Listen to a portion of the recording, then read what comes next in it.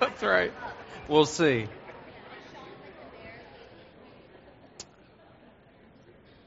Well, I'm Michael Flake, one of the pastors here. Good to be together as a church family. Whether you're cautious about Jesus, curious about Jesus, or committed to Jesus, there's room for you here. This is a safe place for you to learn, to grow, and to change. So long as you don't have it all together, you'll fit right in. The round reminds us we're all active participants as we stay on this journey together. We're all here to receive something this morning, but we also all have something to give. So as we soak in the grace and truth of God's love, we can also pour out love by serving others. Today is a milestone day for LFC-Davidson. This is our first Sunday to have 3 worship services. We had the 8:15, that was the new one, then the 9:30 and the 11. The 8:15 went really well. I noticed many of you were at that service. That was a joke for the 11 o'clockers there. It went really well. 8:15 went really well. We're doing that service a little bit differently. It's a little bit shorter of a service, and then it has weekly communion. So it was a big hit this morning. And at some point, we'd love for you to come see it, just so you kind of know what it is, and you could point a friend towards it. That would be wonderful. But that may be way down the list for some of y'all, but just wanted you to know we did that today, and it was a great start to the 3 service. The other exciting thing, as HC just reminded me, is I really will have this sermon down by the 11 o'clock service. So that'll be really exciting. Before I jump into the sermon, this is also the day we love to celebrate that our Davidson students are back. Class starts tomorrow, I believe. Class starts tomorrow, Erlen. You got to get the syllabus ready. Okay. I wore my shirt, the same shirt Victor wore, so we're ready. We're ready to go. This is my little soapbox about faith in college. I was a Davidson student back in the day.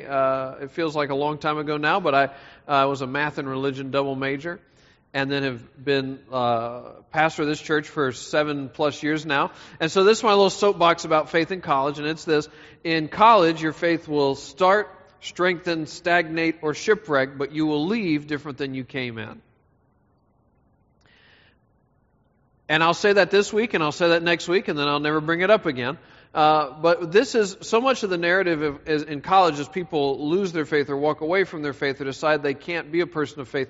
We see something really different from where we're situated. We see a lot of people who come to faith in Christ during college, or who grow in their faith in Christ during college. And so I just say that to anyone who is in college and with us, well done for being here. Continue to take God seriously. Continue to take your faith seriously, or just your pursuit and your asking of questions seriously, and we'd love to help however we can.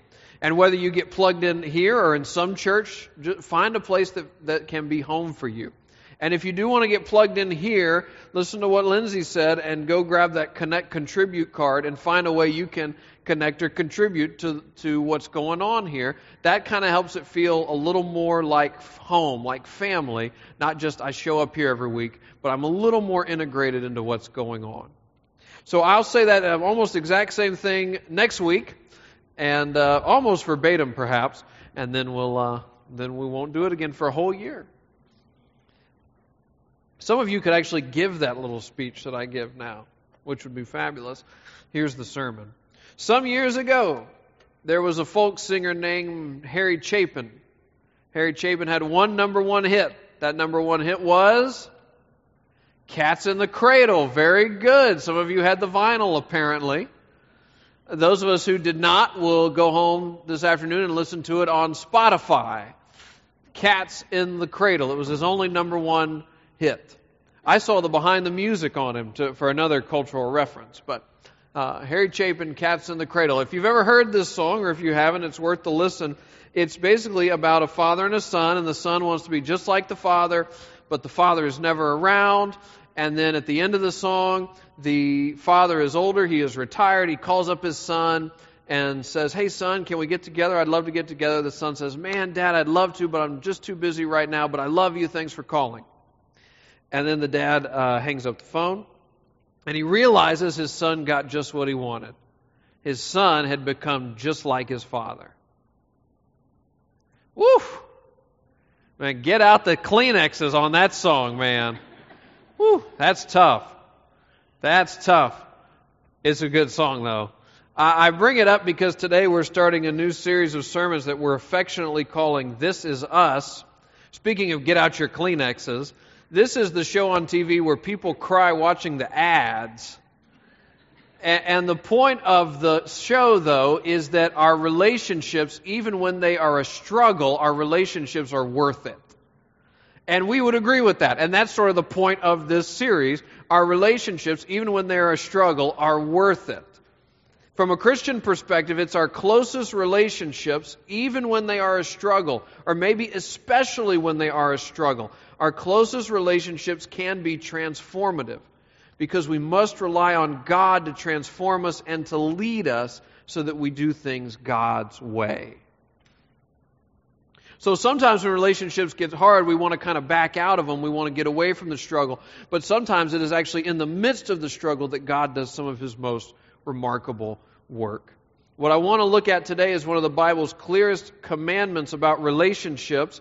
And what we're going to find in that commandment is that it's actually an open door to a much larger principle that could apply to almost any relationship in our lives. But to start, we want to start where Gray started when he read us the 10 Commandments. The 10 Commandments occur in Deuteronomy chapter 5. So we're going to look at the 10 Commandments, and one especially today. If you don't have a Bible, you're always free to take the one in the chair as our gift to you. We would love that. In Deuteronomy chapter 5, God's people are nomads. They're wandering in the desert. They do not have a place to call home, but God has promised He is going to take them to a land that they can call home, that will be their home. They develop a very special name for this promised land, this land that God has promised them. It's a very complicated, hard to remember name. They called it the Promised Land. And they are headed to this Promised Land, and on the way to the Promised Land, God gives them a number of things. One of the things He gives them is the 10 Commandments. The 10 Commandments do at least two things. The 10 Commandments conveyed to the people God's heart, while also giving them an indication of how far short of God we each fall. The 10 Commandments do at least two things. They convey to us God's heart, but they also show us how far short of God that we fall. Any commandment in the Bible gives us a sense of God. Who is God? What does God care about? What does God love? What does God not love? How might we get our hearts and our minds and our wills to better align with God's heart and God's mind and God's will? Now, of course, when you try to do this, what you often discover is that's easier said than done.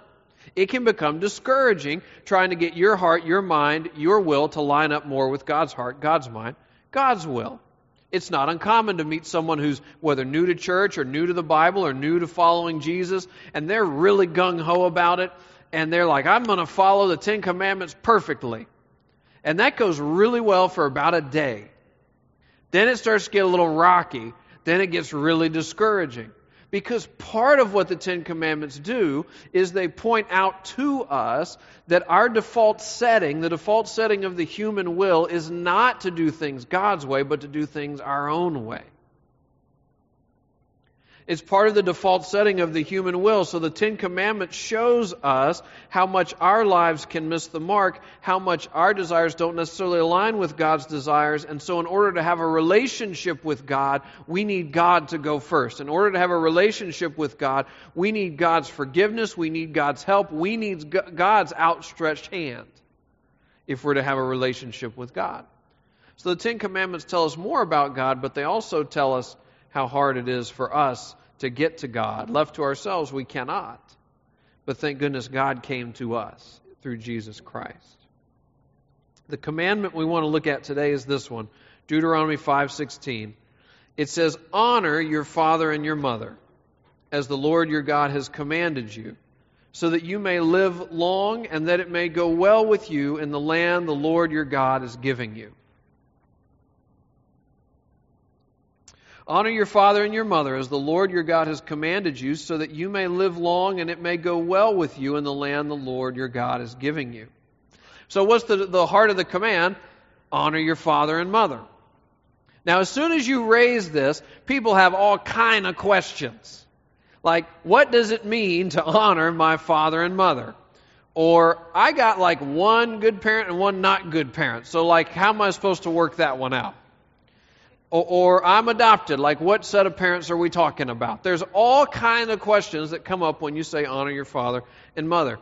So I don't have time, nor would you tolerate it if I tried to work through all the potential variations of the questions you might have related to the commandment during this sermon. What I want to do is trace out the big picture idea, the big rule out of which you'd start to make sense of the whatever your variant question is.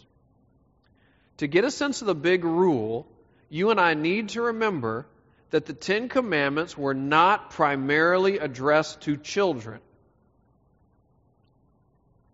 Right? I mean, a lot of the Ten Commandments don't even make sense if you're a 10-year-old. 10-year-olds didn't have oxen of their own, and so they weren't coveting other people's oxen.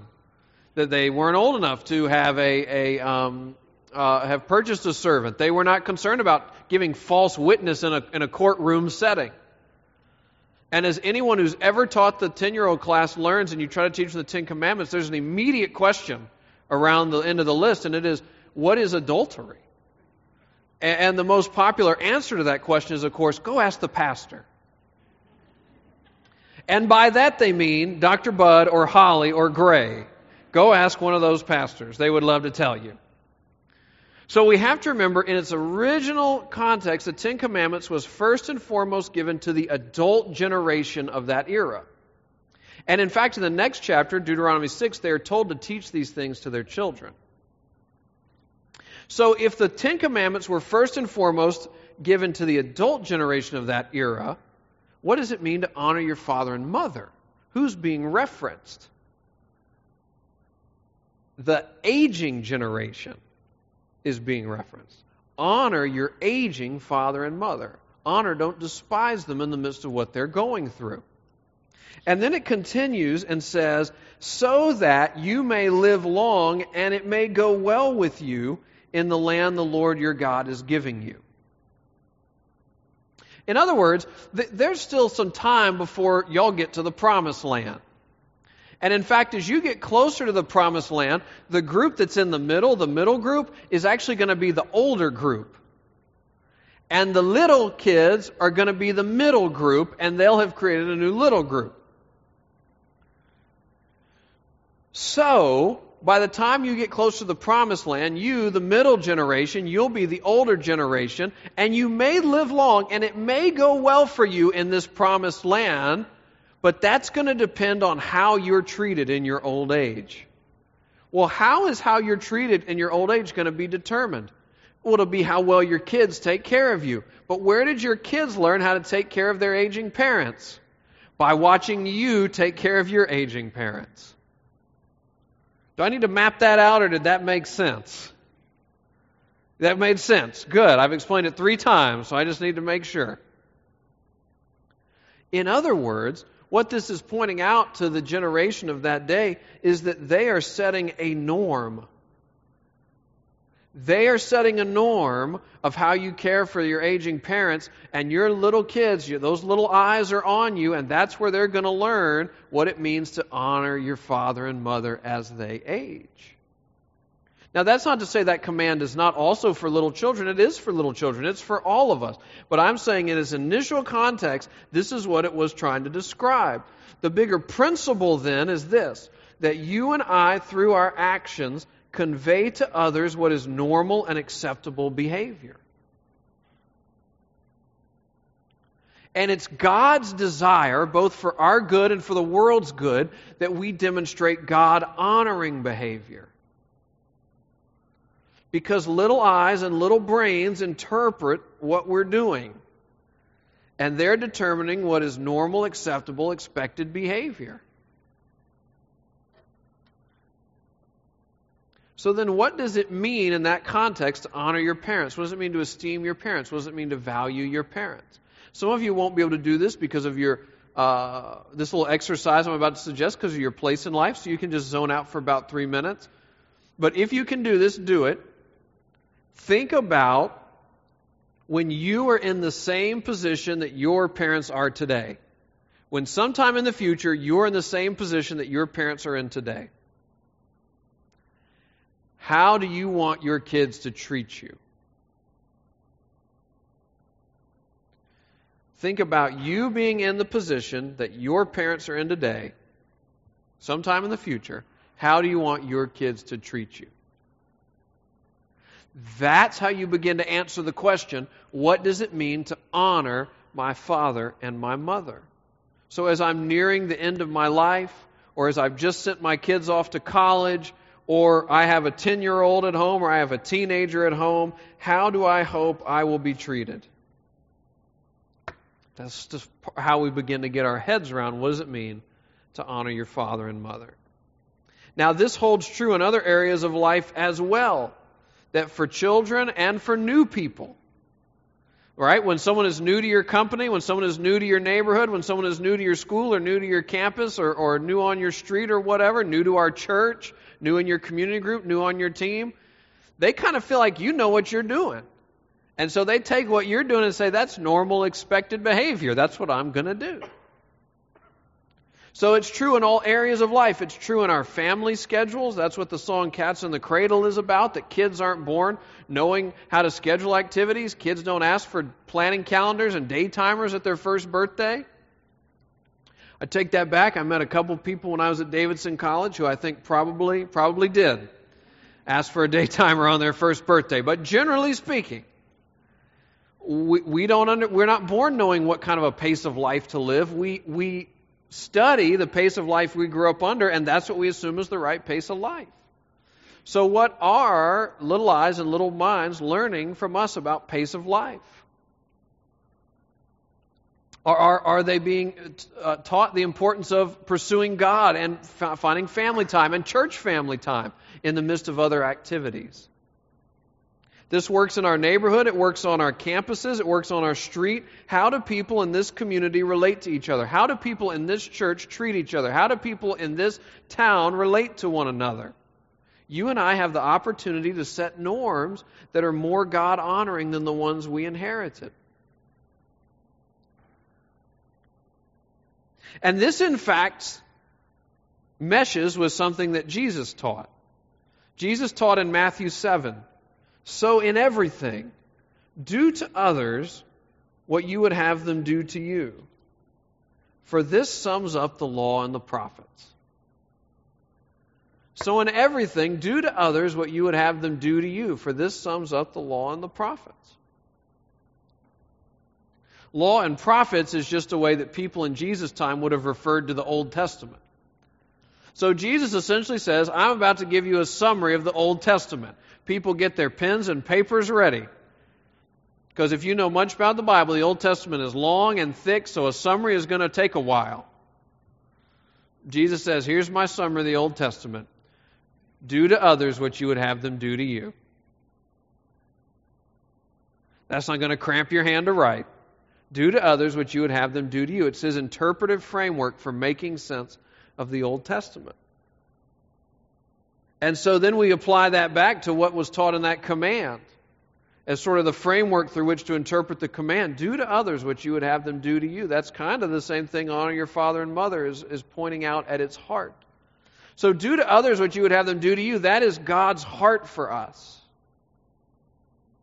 Think of what you would want if you were in their shoes and act accordingly. Think about what you would want if you were in that person's shoes and act accordingly. And what the little commandment about honor your father and mother points out is, because one day you may be in their shoes. One day you may be the parent, not the child. One day you may be the professor, not the student. One day you may be the employer, not the employee. One day you may be the person asking for money, not the person being asked for money. And so you and I have the potential of benefiting from or being on the wrong end of norms that we helped set or norms that we reinforced. So you and I have the opportunity, the option, the privilege of setting more God-honoring norms than the ones we necessarily inherited. And all of this ties in, I believe, with Romans 5:8, which says that God demonstrated His own love for us in this. While we were still sinners, Christ died for us. Because I can just see how this sermon could kind of go off the rails. So you're like, all right, do to others as I would have them do to me. And you walk out of here as confident as that person who's going to keep all the 10 commandments. It's going to work really well for about a day. Then it's going to get rocky. Then it's going to get discouraging. Because when you and I try to love people, to do to others what we would have them do to us, again, we realize that how hard it is for us to sync with what God desires, how much our hearts and minds and wills have trouble aligning with God's heart, God's mind, and God's will. And this is why we need to be reminded that God demonstrates His love for us in this. While we were still sinners, Christ died for us. This is the central truth of the Christian faith, that you can be certain that God loves you. You can be certain that God desires to have a relationship with you, and not a relationship based on shame, not a relationship based on guilt, not even a relationship based on your good effort. God desires to have a relationship with you because of what Jesus Christ has done for each of us. But while you and I were still sinners, and sin is an archery term. You all look like a bunch of archers, so I may not need to explain this necessarily. But sin is an archery term. Sin meant to miss the mark. If you were shooting an arrow, you missed the target, you would say, oh man, I sinned. I missed the mark. That's all it meant originally. Then it got picked up as a theological term. And it means that when our lives miss the mark, when our lives still miss the mark, Christ died for us. When you and I were rebelling against God, Christ died for us. When you and I were walking away from God, Christ died for us. When you and I were still struggling to do even the basic things right, Christ died for us. He sacrificially offered up His own life.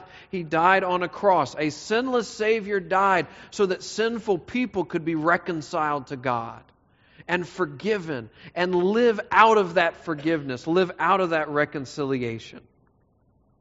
Jesus promises to make us new, to turn our lives in a new direction.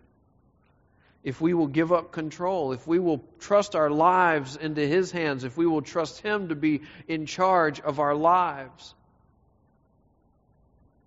And thus Jesus completes His own words. Jesus gave His life sacrificially for us so that we might give our lives sacrificially for Him.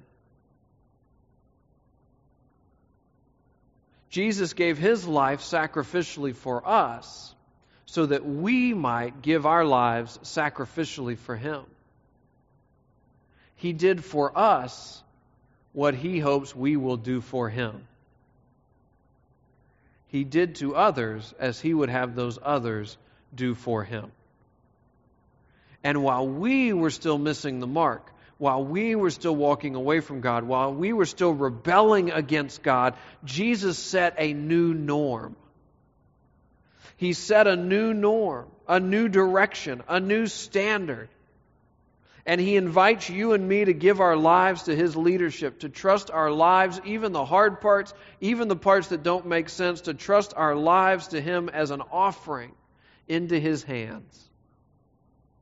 Living not for ourselves, but living for Christ, following in Christ's footsteps, and as those who follow in Christ's footsteps, doing to others as we would have them do to us.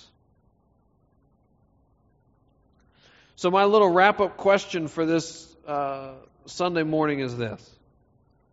Jesus taught, do to others what you would have them do to you. In fact, what I've tried to point out in this conclusion is Jesus lived that too. Do to others what you would have them do to you. How might you live out that norm in a relationship this week? By God's grace, with God's help, how might you live out the new norm that Jesus set? Do to others as you would have them do to you. It may be with a parent.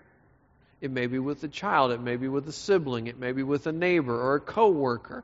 It may be in a contentious relationship that you have. Maybe with a friend.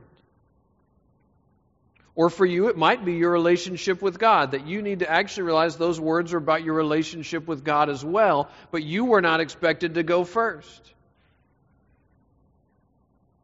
That God sacrificially gave His life for you through Christ so that you might sacrificially give your life to Him. You can have a reconciled relationship with God. You can walk through this life, the good, the bad. You can walk through this life with God, knowing that you are God's child. Not because of anything you've done, but because of Christ. So that's my little sermon, and I'm sticking to it. How might you live out that sermon in a relationship this week? Let's pray together. Let me give you a chance in this quiet moment to pray, to talk with God, or to listen to God.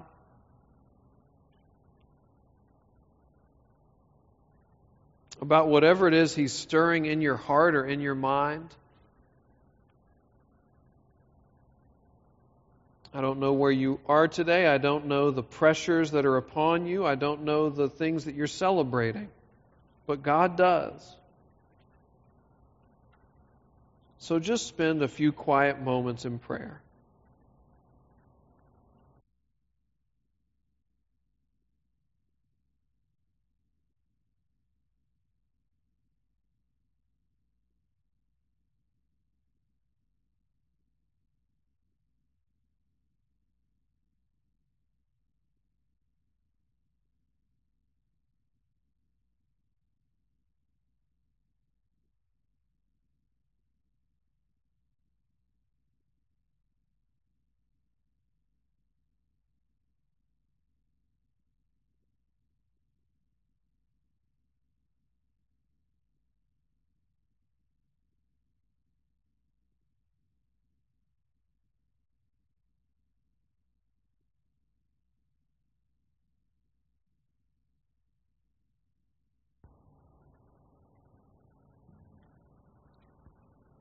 Lord, I thank You for the relationships that You've put in our lives.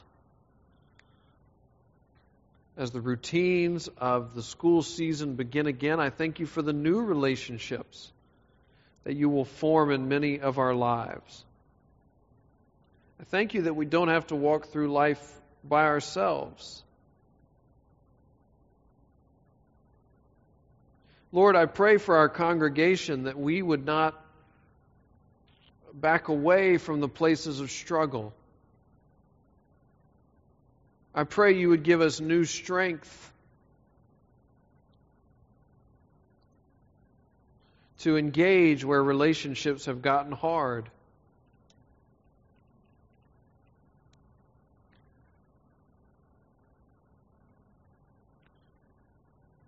Jesus, You taught us to do to others as You would have them do to us.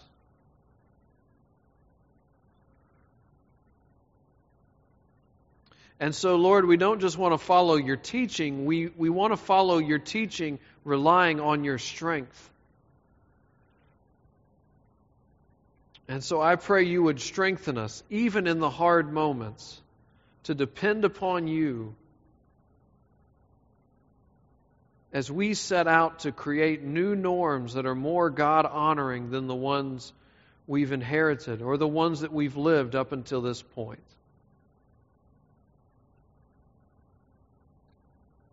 And Lord, I pray for those of us who are near the starting line of faith, and we're thinking about stepping over the starting line, thinking about following Jesus, thinking of committing our lives into Your hands, maybe as our last resort.